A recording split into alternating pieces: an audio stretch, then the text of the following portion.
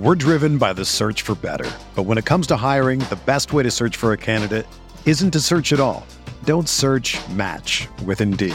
Indeed is your matching and hiring platform with over 350 million global monthly visitors, according to Indeed data, and a matching engine that helps you find quality candidates fast. Ditch the busy work. Use Indeed for scheduling, screening, and messaging so you can connect with candidates faster. Leveraging over 140 million qualifications and preferences every day, Indeed's matching engine is constantly learning from your preferences, so the more you use Indeed, the better it gets. Join more than 3.5 million businesses worldwide that use Indeed to hire great talent fast. And listeners of this show will get a $75 sponsored job credit to get your jobs more visibility at Indeed.com/Blue Wire. Just go to Indeed.com/Blue Wire right now and support our show by saying that you heard about Indeed on this podcast. That's Indeed.com/Blue Wire. Terms and conditions apply. Need to hire? You need Indeed.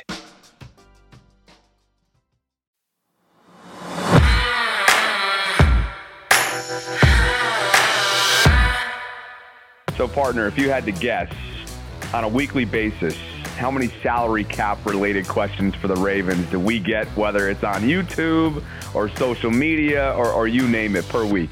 I don't know, but I just refer them all to @Ravens salary cap every time they come in. Exactly. And that's exactly why we bring in the most coveted man in Baltimore Ravens coverage right now, and that is salary cap analyst and Russell Street Report's Brian McFarland, who's been making his rounds. We've covered some of the things that he's covered extensively on our podcast over the last month or so, and we just figured, why not go directly to the source? So first and foremost, Brian, welcome into the vault. I believe this is your debut. I know you and I have done a number of coverage items on different channels, but this is your debut on the vault, my friend. So it's been long awaited, and thanks for taking some time today. Yeah, I appreciate it. Thanks for having me on. And how's everybody doing this morning? Listen, I'm good. I was in bed by 11, had a good solid 7 hours. I don't know about you, Bobby. You're the one who's doing our audio editing and staying up to the wee hours. Well, I'll be good to go after Brian kind of sheds some light on everything that's going on in Ravens country, you know. So why don't we just get right to it? And that's this, you know, what would the team realistically have to do in order to afford Lamar's $45.4 million franchise tag in your mind, Brian? Yeah, I mean, they've got a lot of work to do at that number. Obviously that's one of those decisions they have to make, whether they want to go with the exclusive tag, that 45 plus million, or whether they want to go with the non-exclusive. I think the non-exclusive is dangerous. Because if he is signed to an offer sheet, they would only get 2 first-round picks. And I think his value certainly is higher than that. So, they've got opportunities to restructure guys.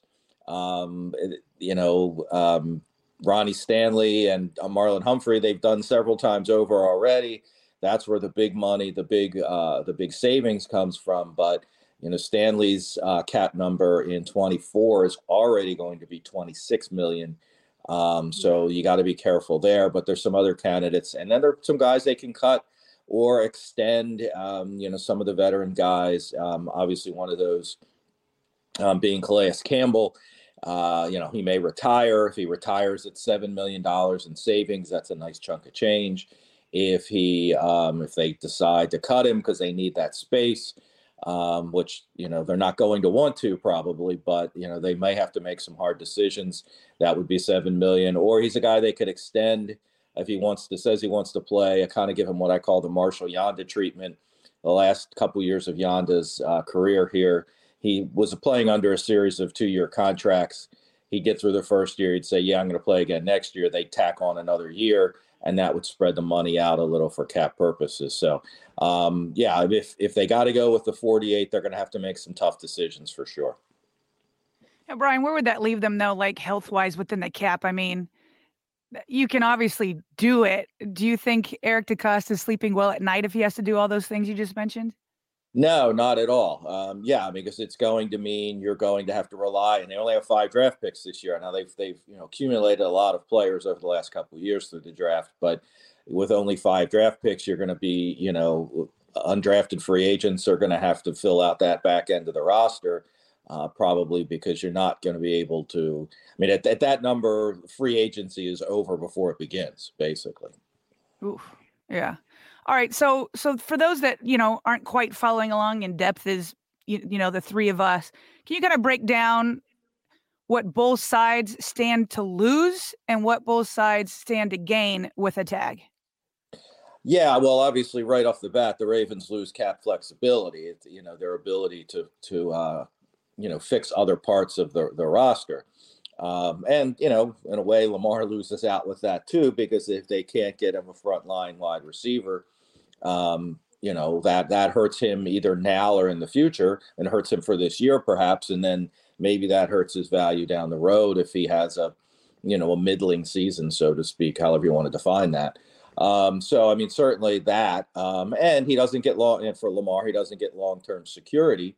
And I guess the same thing goes for the Ravens, where, if he plays under the tag this year, we're back here again talking about this same thing next year.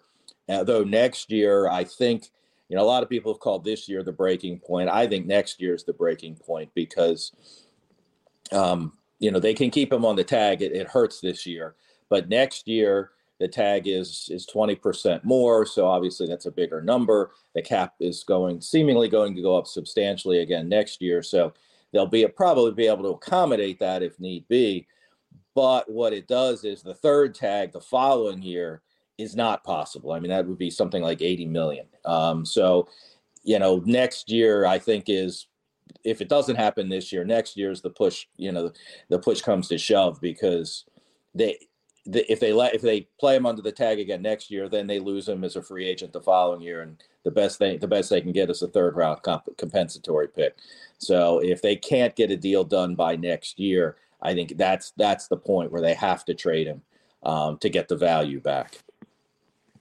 I think I speak for a good portion of this fan base. We cannot do this again for a whole nother year, right? I mean, that's just, I don't know if we have the patience, So, but along those same lines, Brian, there's just a ton of confusion, a ton of, I would say, misinformation out there when it comes to what the Ravens have or haven't offered Lamar when it comes to extension talk. And I know you've been thorough in trying to, make sure that it's, I don't know, you got Kleiman and Ryan Clark and all these guys on Twitter that, sometimes spread this. And I don't know if they're doing it like viciously, but the reporting is incomplete. So do you have a hunch for what you think the offer was? And do you think it was a reasonable one if you do have a hunch? Yeah, I'll go back to September. The reporting was from Adam Schefter and Chris Mortensen, who, obviously they all make their mistakes and they all get misinformation, but those guys seem to be pretty in tune to things. That offer, the reports then were that they had offered $250 million on a 5-year deal, so that 5-year extension at that point, because he still would have played. Obviously would have been 6 years in total because he was already under contract at that point for last season. So that was $250 million. So that's $50 million a year, which puts it at the top. I think Aaron Rodgers is 50.1, so it's just slightly under. And that 250 could have been a round number that they were told. And the report then was 133 million fully guaranteed. That would put the offer right in line with what, generally, the next big contract, next big free agent, next big contract that comes along, they get a little more than the last guy. Doesn't mean they're the best. Doesn't mean Murray got more than anybody else. Of course, Watson is the elephant in the corner. But Murray got more than anybody gotten before, and then Russell Wilson topped him, and neither got fully guaranteed. So that's always been that sort of process. And the 133 million fully guaranteed was more than those two guys got fully guaranteed. So it was in line with, the way big contracts are done. Now, there was a report also from Diane Rossini, who was covering the Ravens-Jets game for ESPN, who said she had talked to Lamar and questioned him about the guaranteed amount, not the fully guaranteed, but the guaranteed, the total guarantees. And I don't remember, he said something like 180 million, or she gave a number and he said not that much, but close, or something like that. I don't remember the exact details on it. So that would also put it in line. Russell Wilson in total guarantees was 165, fully guaranteed 124. So those numbers top those. The only thing it didn't top was Deshaun Watson's 230 million fully guaranteed. So now the most recent thing was they're 100 million apart. Well, that's kind of just repeating the numbers from September, but it lacked context. If 100 million apart would seemingly be Watson's 230 million fully guaranteed, and the 133 million fully guaranteed that they offered. I mean, it's 97 million difference, but the rounding it to 100 million. I mean, that's no great surprise. That wasn't really news. It's not that they're offering 80 million total guarantees and he wants 180 million total guarantees. If it was total guarantees or total value, he wants 250 million and they're only offering 150 million. Well, that would be ludicrous. If that's all they're offering, he would have demanded a trade a long time ago. And he had been, because there's no way they're ever going to bridge that kind of gap. If it's the fully guaranteed number, there's a way to bridge that gap. And so I know everybody was up in arms about that reporting, but it really wasn't anything different. And it's that context of fully guaranteed versus guaranteed and total value that was lacking in that they're 100 million apart thing. Yeah, I wish that media were required to be more detailed about fully versus total when they report on guarantees. It gets super confusing. But Brian, the way you just kind of laid that out, certainly from the outside looking in, is it feels like the Ravens are following what they think is precedent in quarterback contracts, right? And so they're feeling like Watson's deal is an outlier. Meanwhile, it's Lamar that wants Watson's deal to be considered the precedent. And you understand both sides. I mean, that you can't demonize either side. I mean, each one's trying to create one to be the president. So I saw on Twitter that you had said, and you kind of just said it there, that there's contractual ways to bridge that gap. I mean, it feels like a massive gap in fully guaranteed money. So can you explain that? Like, how can they bridge that gap contractually? Sure, and that's a situation where one of the things, so your total guaranteed money, so we're going to use 180 versus the 133. What that is generally, that difference is usually injury guaranteed money or vesting guarantees. So injury guaranteed money is if Lamar if he had 180, if it's 133 fully guaranteed, 180 total guarantees, if he got injured, they'd have to pay him the 180. If he stinks and they have to cut him and he's not injured, then the 133 is all they would owe. So that's kind of the difference there. But the vesting guarantee, so usually they get on a deal like this, if it's 5 or 6 years, they would fully guarantee the first 3 years. So that's the signing bonus and option bonus, and then the base salaries over those 3 years. Years 4 and 5, then, which would be base salary of probably 40 and 30 to 40 million each year, because there's bonus prorations on top of that, but the actual salary would probably be in those ranges. So what the vesting guarantee is, if he's on the roster the first day of the league year, so this year March 13th, if he was, so this is year 3 for him. If coming up this March is year 3 for him. Year 4 is injury guaranteed, but not fully guaranteed yet. If he's on the roster the first day of the league year this year, March 15th, then next year's base salary converts from partial or injury guaranteed to fully guaranteed. So in essence, he's going to make that. I mean, how many quarterbacks generally don't see, especially a guy when you're investing this much in them, aren't going to see that 4th and 5th year anyway. That's probably getting redone in year 4 or 5 anyway. And Flacco, is a classic example. He had a 6-year deal. 3 years in, they redid it.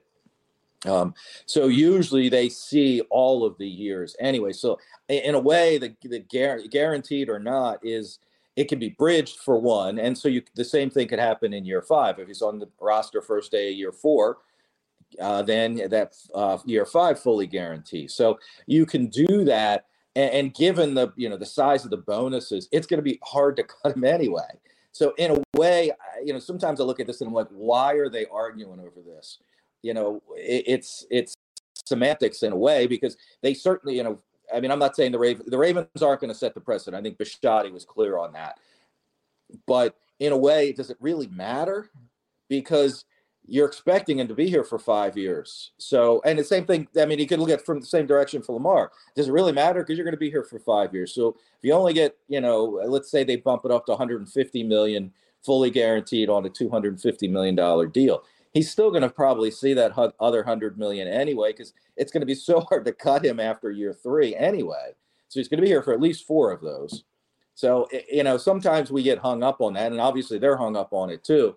And I think that's just, for the Ravens, we don't want to blow the pay scale out of the water, because if it happens, the next guy that gets fully guaranteed is probably going to be the precedent. I don't think Watson is.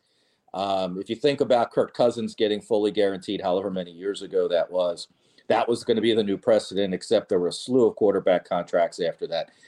Aaron Rodgers, coming off of an MVP year, did not get fully guaranteed after that. And then Watson is just, I hate to say it, but Cleveland's desperation. But the next guy, be it Lamar or Herbert or Burrow, which I don't think those owners are giving fully guaranteed either. But that next one, really, I think Watson is an outlier just because of Cleveland's desperation. He didn't want to go to Cleveland. He had taken them out of the running between Atlanta and New Orleans, and Cleveland turns around and says, "We'll fully guarantee it." Oh, now I'm interested, Right. And Atlanta, who is one of those teams that is, makes some sense for Lamar because of where they are in the draft and, the need for a quarterback and that, need for a face of the franchise. They weren't going to go fully guaranteed with Watson. Now, obviously, they're different guys, Watson having the baggage, but I don't see them, if they are a Lamar suitor, I don't see them going fully guaranteed either. All these scenarios too, especially with Burrow and Herbert, they might present Lamar being forced to kind of go back to the drawing board, if the market doesn't continue to reset. But let's say that they were to agree to a 5-year deal, right? The two sides. What would realistically, in your mind, be the cap hit here, knowing that DaCosta isn't all that known or not all that into backloading contracts? Yeah, they're going to have to do what they have to do, and the structure recently, they are very strong upfront cash, so it would be a big signing bonus, probably a pretty sizable option bonus next year, but that allows them to keep this first year cap number low. So I would think they would get that into the 25 to 30 mil range, which means the last year of the deal is going to be pretty high. For Lamar, that's great because that means, okay, you're going to extend me then because you're going to need to lower that. All of these contracts, be it Josh Allen or Mahomes, these keep getting restructured every year. They'll have prior to this, a $40 million cap number, and it gets restructured. That's just the way it seems, and we'll deal with it at the end, when Mahomes is 35, and that's, it's what the Steelers did with Ben Roethlisberger over the years as well. And what was happening with Drew Brees, he never played under his scheduled cap number. It was always restructured in those latter years to spread it out. So, and eventually you got to pay the piper. Now the cap's going to go up and up. So maybe that will change a little. We're looking at talking. We're at 224. We're expecting 250 to 255 next year. A substantial jump. So, teams will be able to absorb that a little better. But I think for this coming year, that in that 25 to 30 range, so under what the non-exclusive tag would be. And I think with other moves they can make, that would give them enough flexibility to do some other things that they would want to do. Yeah, that still is a massive number. It's not. That's basically everything they have now. So they would definitely still have to make moves. I think you're always saying it's about $8 million to to do a rookie class. It might be a little bit less because they have less picks. So yeah, it's going to be about 5 this year, and 5 this year. yeah, so that's a little, but they, you have the practice squad, you have injury replacements. Obviously, guys go on IR, so you have to have them replaced. You have to have a kind of a kitty of fun to carry into the season. You have practice squad elevations where weekly you can bring up 2 guys, so you have to factor that that anticipated cost in as well. So there are definitely a lot of other things that come along. Even okay, we've got in the beginning, as of March 15th, we've got X in cap space, we've got that to spend on free agents. No, that's not the case. It's full scope. We've got a fraction of that to spend on free agents. Yeah. All right. So Brian, there's something that I can't that you said that I still can't quite wrap my brain around. I mean, I get it in essence. So you said that essentially, does it really matter? What seems to be that there is their sticking point, which is fully guaranteed. And you're saying, does it really matter? Because in the end, quarterbacks always play out their contracts anyway. And then you get to year three and you're restructuring anyway. So I get it in that sense. And obviously, but is there anything that matters more than obviously it matters to them because each one is trying to set a standard or maintain a standard. So Lamar's trying to set a new standard. The Ravens want to keep a standard that's been there forever. Besides the principle of it, does it matter? Does it matter to Steve Bisciotti that he has to put money into escrow? Does it matter to Lamar that he has the comfort of having all that money and doesn't have to deal with, restructuring anything down the road? I guess that's what I don't get.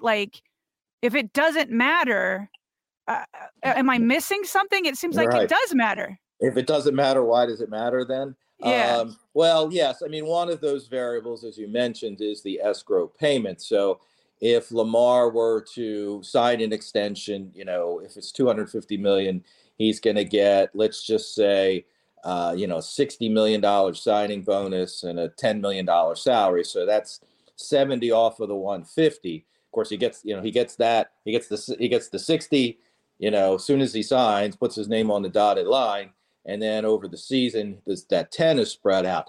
The balance of that, so my math, 180 then, Bisciotti by, I think it's March 31st, has to cut a check and put that into escrow. Now, that's these kinds of things. I mean,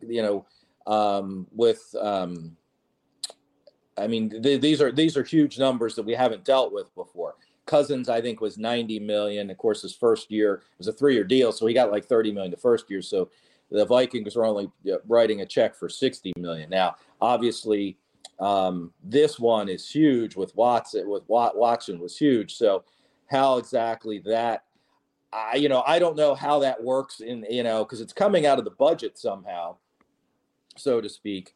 It's not like Bisciotti's reaching into his pocket. Do they take a loan to do that? I don't. That's out of my scope as far as how the mechanics of that when it's that big of a, because they're already writing a $60 million check in the signing bonus. So I mean that's nothing to sneeze at already. So the mechanics of that, I'm not sure.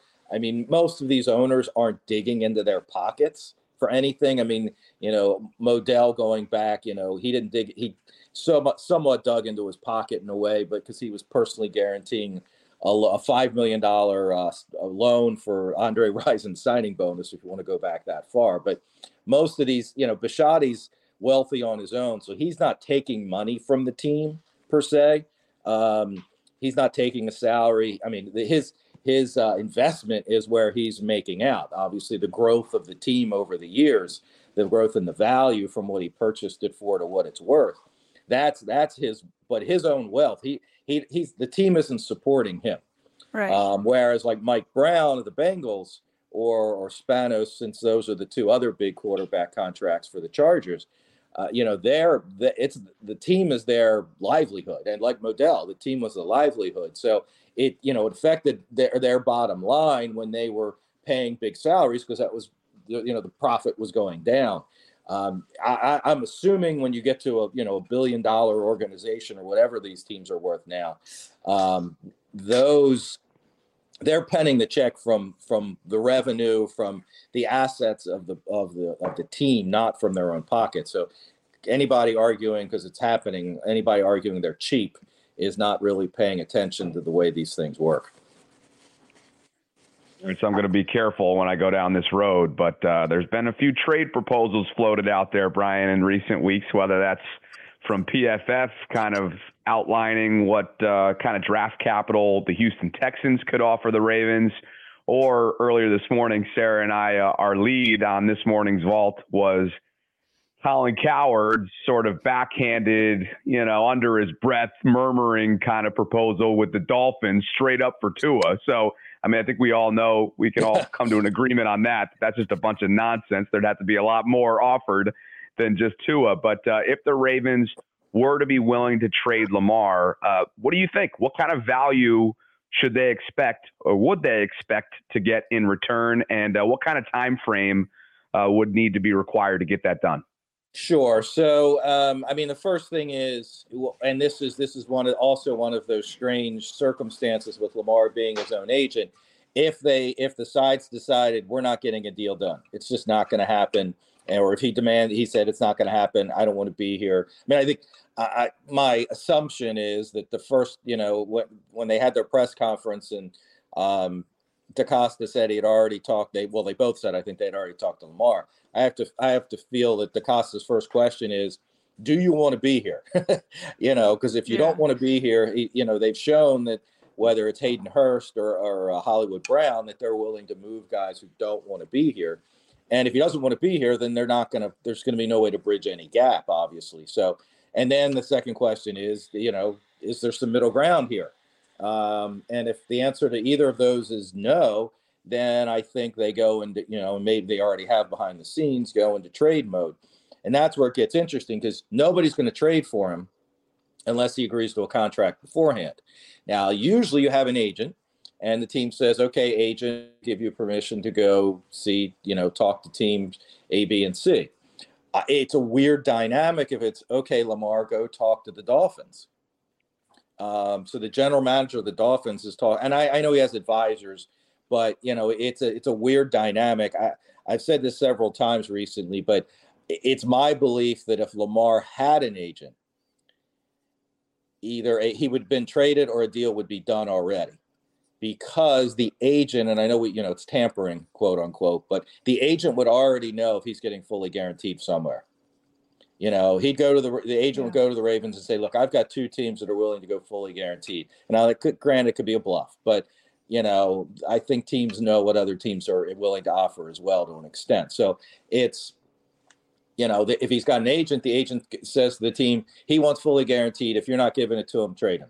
Or the agent, no, he's not getting fully guaranteed anymore. And he goes to Lamar and says, look, you're not getting fully guaranteed. So if you want to be here in Baltimore, let's get something done. And, I know what other teams are roughly offering. So we're going to go to the Ravens, and this is going to be our demand. So that's where not having an agent becomes really tricky in a trade, because, again, nobody's trading for him unless they have a deal agreed to beforehand. So that's again, the weird dynamic of not having an agent. So if they get to the point where they're going to make a trade, I would think that would happen well before March 15th. That would be agreed to. The scouting combine seems like the perfect place for it to happen, because all the teams are there and all the general managers are there and all the agents are there, other than Lamar not having one. But so that's where they would test the waters. I mean, Matthew Stafford was traded around the Super Bowl. Golf was traded over the combine, and a lot of the other Wentz, those deals all seem to happen at the combine. So the trade can't be official, though, until the 15th, but they can agree to it. But it's going to entail Lamar negotiating, or his representatives negotiating with the team to arrive at a deal before that happens. And then if you're looking at compensation, I think you got to look at the Wilson and Watson deals. I think they were both were 3 first-round picks plus. Lamar at age 26. Former MVP, and I don't see how, and that's why I don't think the non-exclusive tag makes any sense with just possibly 2 first-round picks. So, yeah, I think that's what they got to be aiming for. And hopefully a couple of those first-rounders are like top 10, top 5. None of these, where Ravens are always drafting in the 20s and 30s. So yeah, I mean, Houston would obviously be the ideal. They've got what they got number 1 or they got number 2 and Yeah. something like 10 or 12 or something like that, I think. So they would be ideal because you get 2 this year, and as opposed to 1 this year, 1 the following year, and 1 the year after. 2 this year and 1 next year. That might that might lower the back end compensation also because it's the number 2 pick. So maybe it's just a first this year, two first this year, first next year, and something lower. So it won't look as much as Watson or Wilson, but that second overall pick, because then you can pick your quarterback of the future there. I mean, that's the ideal one probably, but I mean that's just spitballing, throwing stuff against the wall. We're driven by the search for better, but when it comes to hiring, the best way to search for a candidate isn't to search at all. Don't search, match with Indeed. Indeed is your matching and hiring platform with over 350 million global monthly visitors, according to Indeed data, and a matching engine that helps you find quality candidates fast. Ditch the busy work. Use Indeed for scheduling, screening, and messaging so you can connect with candidates faster. Leveraging over 140 million qualifications and preferences every day, Indeed's matching engine is constantly learning from your preferences, so the more you use Indeed, the better it gets. Join more than 3.5 million businesses worldwide that use Indeed to hire great talent fast. And listeners of this show will get a $75 sponsored job credit to get your jobs more visibility at Indeed.com/Blue Wire. Just go to Indeed.com/Blue Wire right now and support our show by saying that you heard about Indeed on this podcast. That's Indeed.com/Blue Wire. Terms and conditions apply. Need to hire? You need Indeed. When you need mealtime inspiration, it's worth shopping Kroger, where you'll find over 30,000 mouth-watering choices that excite your inner foodie. And no matter what tasty choice you make, you'll enjoy our everyday low prices, plus extra ways to save, like digital coupons worth over $600 each week. You can also save up to $1 off per gallon at the pump with fuel points. More savings and more inspiring flavors make shopping Kroger worth it every time. Kroger, fresh for everyone. Fuel restrictions apply. That's the ideal situation, as you said, for sure. Well, we're now 30 minutes into this. We haven't asked you anything outside of Lamar, but you can't do anything else until this is resolved. So I'll just kind of give you one last one here. I mean, we're talking about how the Ravens' hands are really going to be tied no matter what, whether he's on a 5-year deal and you're going to be limited in what you can do if he's on the franchise tag. There's a sentiment among the fans that the Ravens kind of like missed their opportunity there with Lamar and his rookie deal to win a Super Bowl.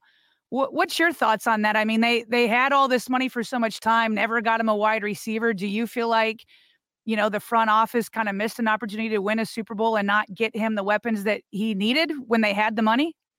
Yeah, I mean, I think one of those factors, at least from a cap perspective, is, and this obviously is applied to all teams, but the cap dropping from $208 million to, from $198 million down to whatever it was, $178. Yeah. In the COVID year. I mean, their cap at that point was set up beautifully. I mean, they had all kinds of cap space. But right now we're at 224. It probably should be 240 to 250 already. If we had the natural cap jumps that we didn't take the massive drop back and then smaller, at least for a year, a smaller bump back up. I mean, last year's bump didn't get it anywhere close to where it should have been. So, that circumstance, we kind of, the team kind of flips and flops over the years with wide receivers. It's we can't draft them, so we're bringing in older veterans, and then we got to stop doing the older veteran thing. Let's draft them, and they drafted a slew over the last couple of years. Obviously, some of them haven't developed. Hollywood Brown wanting to leave really hurt. I think that really hurt this year. I mean, Linderbaugh was a great replacement, but they that point were at the draft. They either had to draft a wide receiver high. They weren't going to get any kind of veteran in at that point.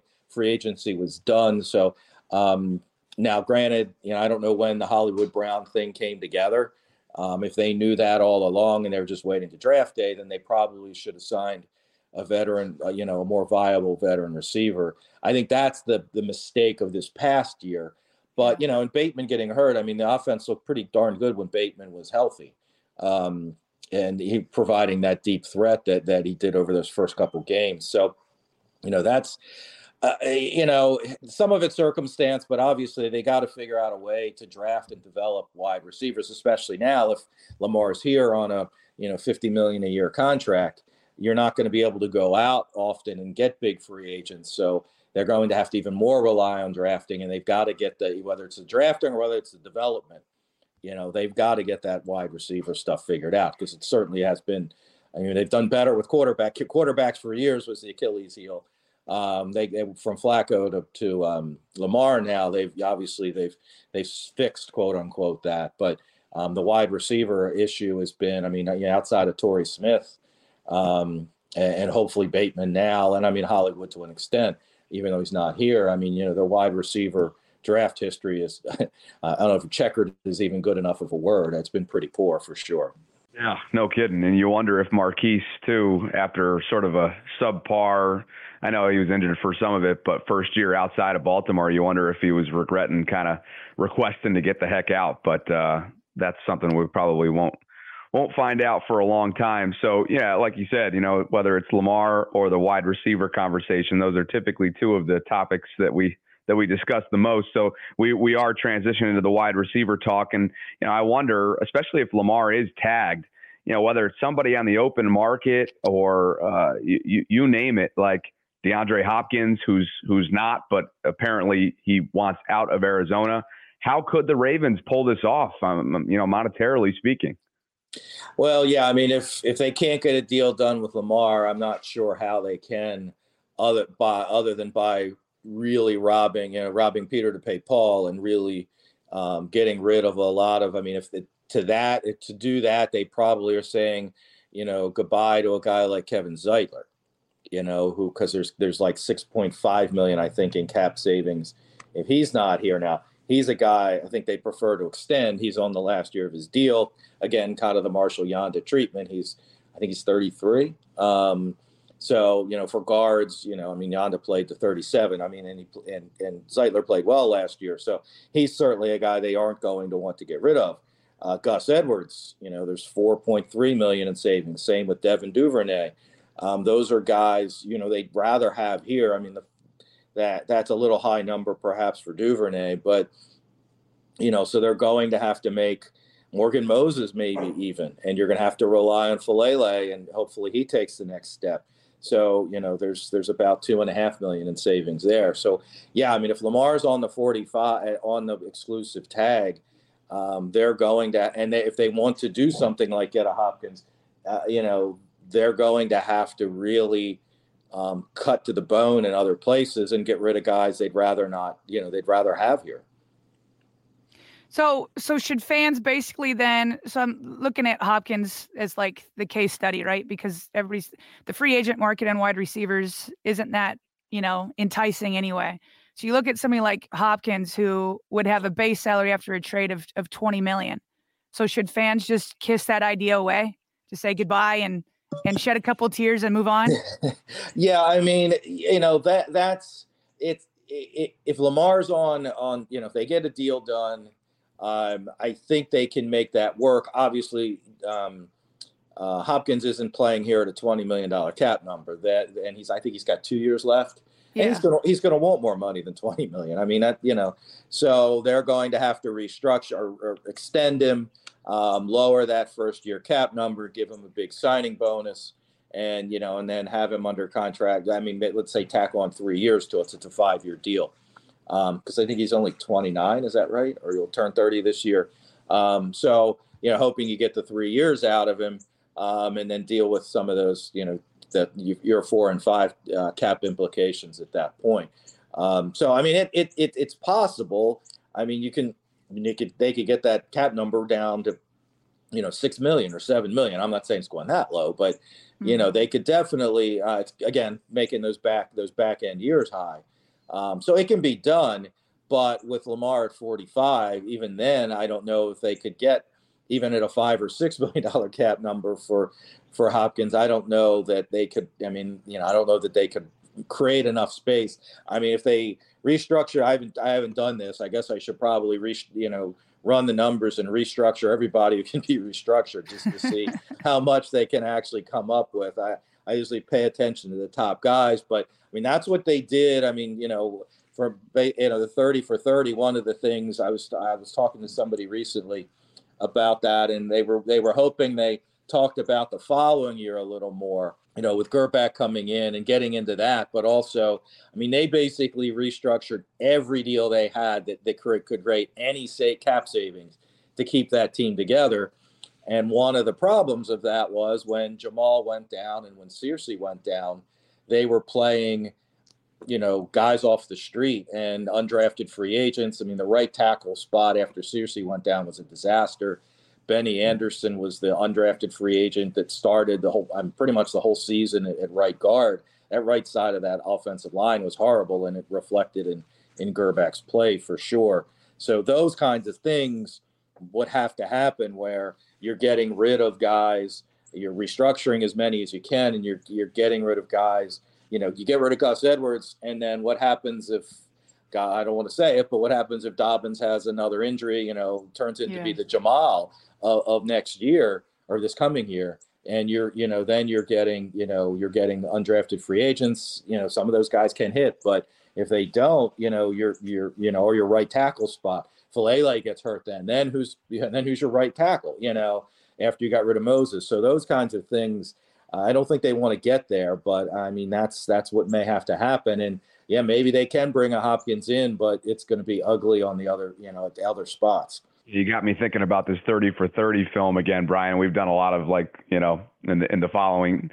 the last few days, we've talked about it a little bit and analyzed it and whatnot. And I know there's only so much you can fit into an hour and 40 minutes of, I think that was what it ended up being roughly.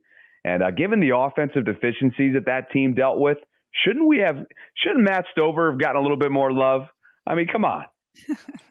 Oh, I mean, even the Super Bowl year. I mean, was it 5 games without a touchdown, but I think they won 3 of them.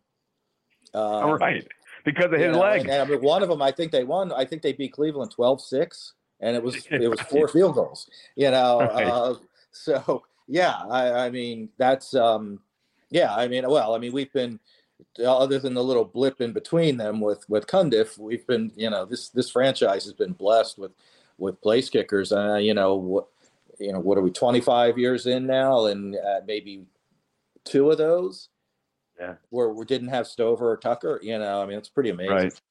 Right. And of course, Stover's too much of a class act to say anything, but I thought he should have gotten a little bit more pub. Anyway, sure. What are you going to do? But on to Roquan Smith, because we all know his addition to this defense transformed it really overnight in a lot of ways, whether that's through the eye test, statistical categories, you name it. And now that all the details are in contractually for what the two sides agreed to, do you feel like it was a good one for both parties? And is it realistically more of a 3-year deal in your mind? What do you think? Yeah, I mean, once you get past the guaranteed money, obviously it always becomes, I mean, once you're past the guaranteed money, while some of it's still affecting the cap through the bonus and the option bonus, then it's sunk money. So, then you look at what's the cap savings versus the sunk money. So, yeah, I mean, I think at his age, I'm sure they hope he's here for all 5 of the years. I mean, certainly he's, middle linebackers. I mean, obviously speed deteriorates some over time, but his instincts and things like that will probably keep him to be a pretty good player for all of the contracts. So, I mean, I think it's a good deal. Obviously, you could make the argument on cap allocation. I mean, the deal itself is fine. I mean, you can if you want to make the argument on cap allocation at linebacker versus other spots, I could see both sides of that argument for sure. But when you have, I mean, it was kind of like Marcus Peters when he came in 19, and the same thing happened right before the last game. You got an extension, so I mean, he transformed that defense. I mean, they made some other additions at middle linebacker there when they brought Bynes back. That made a difference in 19 as well. But, the change in the defense and just having that commanding presence and a guy which we haven't had, I guess, since Mosley, a guy who's actually, pretty good in coverage as well. I mean, and that was lacking. I mean, the tight end numbers were always a problem for this team, and it seemingly once Roquan got here, a lot of that and letting Queen do his thing as well. I think that's, the added bonus is it unleashed Queen in a different way, or allowed them to unleash Queen in a different way. So, like I said, the only argument is the allocation of your cap, whether that, that $9 million in cap space that he's taking up this year, whether that should be a Hopkins or not. I try to stay out of those arguments. I can see both sides of that argument. So I don't know there's a winner or a loser in that argument, because both sides have some merit and both sides, can make a decent argument. So, but that's the only potential to me drawback. His age, he's not a guy that gets hurt. And in 5 years is not terribly long for a middle linebacker. So, I think he will earn all of that money and should be solid for the length of the deal. Hey, Brian, you had brought up Marcus Peters. I'm kind of in the camp that I would like to see him return, while being realistic that I know that, maybe he lost a step. Maybe it's because of the ACL, and maybe he can be better. But obviously, I'm not going to be campaigning for it if he can go out and get a ton of money on the free agent market. So, based off of his age and the way he played last year, what kind of deal do you think it would take to have him return? And then maybe that way I can set my expectations properly of whether that's realistic for the Ravens to do. Yeah, so this deal was I think 13 or 14 million, the deal that's ending per year, which was actually a pretty good bargain for the Ravens. Injury, lack of performance, I could see it being on the low end, or I think 8 million per year is probably a good number. It could go up, obviously. I haven't really looked at the free agent market as far as other free agents that are out there. Obviously, if he's the top guy, then it goes up. If he's number 5 or 6 of in theory of the free agents that are available, then I think probably in that 8 to 9 range, probably. Again, I think he's a guy they really like.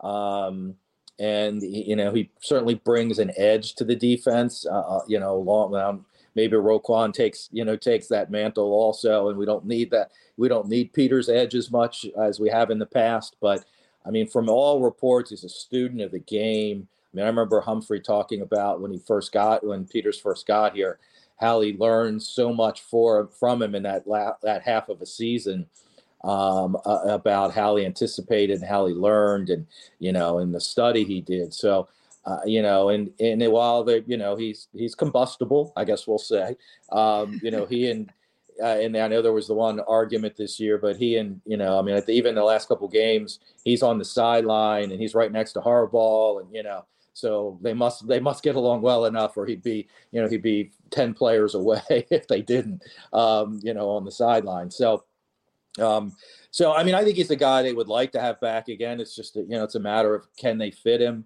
But I think probably $8 million a year. That's a substantial pay cut for where he was, but it's given this last year, and will he regain that step he lost or not? And obviously age for cornerbacks is $8 million a year, $24 million, a 3-year deal. Maybe you can get a little lower, but add incentives in. So, if he gets 5 interceptions a year, or makes the Pro Bowl, he gets a bump, things like that they could build in. So they could potentially lower so it's 24 in total max value, but it's a 20 million, base value. So it's really not 8 million a year unless he plays really well and earns it all. This has been super informative, Brian, and we really, really appreciate your time. And hopefully some of our Vault listeners, this has served as sort of an educational purpose kind of listen. But let's finish here. The window for franchise tagging, I believe, begins the 21st of this month and rides right through the 7th, correct? Yes. Okay. So are there any other notable dates that folks should be sort of, penciling in circling on the calendar in the next month or so when it comes to free agency and also Lamar's future aside from that window? No, I mean, that's it. The other big date, I mean, it's not even that big, but the Monday after the Super Bowl, teams can start releasing players that even though we're still in the 2022 cap year, it does not affect your 2022 cap. So you're getting your cap straightened out. Now, most teams aren't going to cut anybody till, I mean, you got Derek Carr's situation, obviously, where he's got a deadline, but most teams aren't going to be cutting anybody till March. The franchise tag, if they're going to tag Lamar, I think they're waiting till March 7th. There's a little nuance there. The exclusive tag is the top 5, the average of the top 5 quarterback cap hits. And that's where you get the 45+ million. Quarterbacks can restructure. Anybody who restructures, and a lot of these quarterbacks who are making, Watson's going to be, I think he's at like 54 million. He's going to restructure.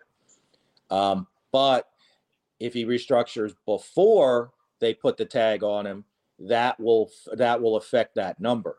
If he restructures, and obviously Cleveland's not going to do the Ravens any favors, but if he restructures after the tag is placed, then it's the 54, regardless of what the new number is. So they're going to wait all the way to the 7th and hope teams, like I said, the Browns aren't going to do the Ravens any favors, but Dallas with Dak Prescott, his numbers, I believe, over 50 as well.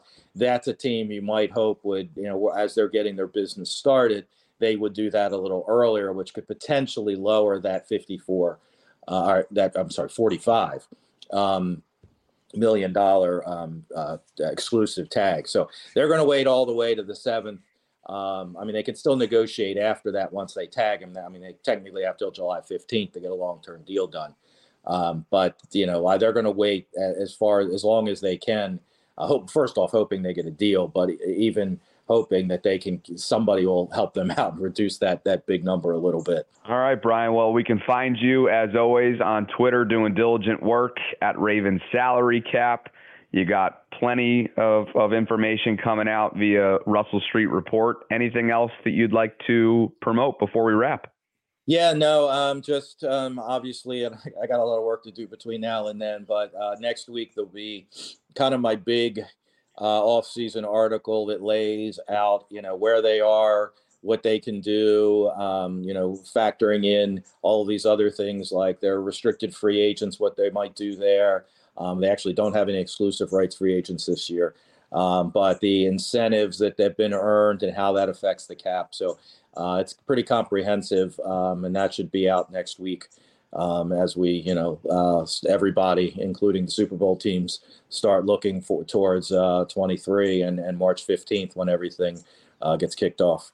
Sarah, we got to give this guy his due. I mean, practicing law professional by day, salary cap analyst unofficially for the Ravens by night. I mean, where do you find the time, my man?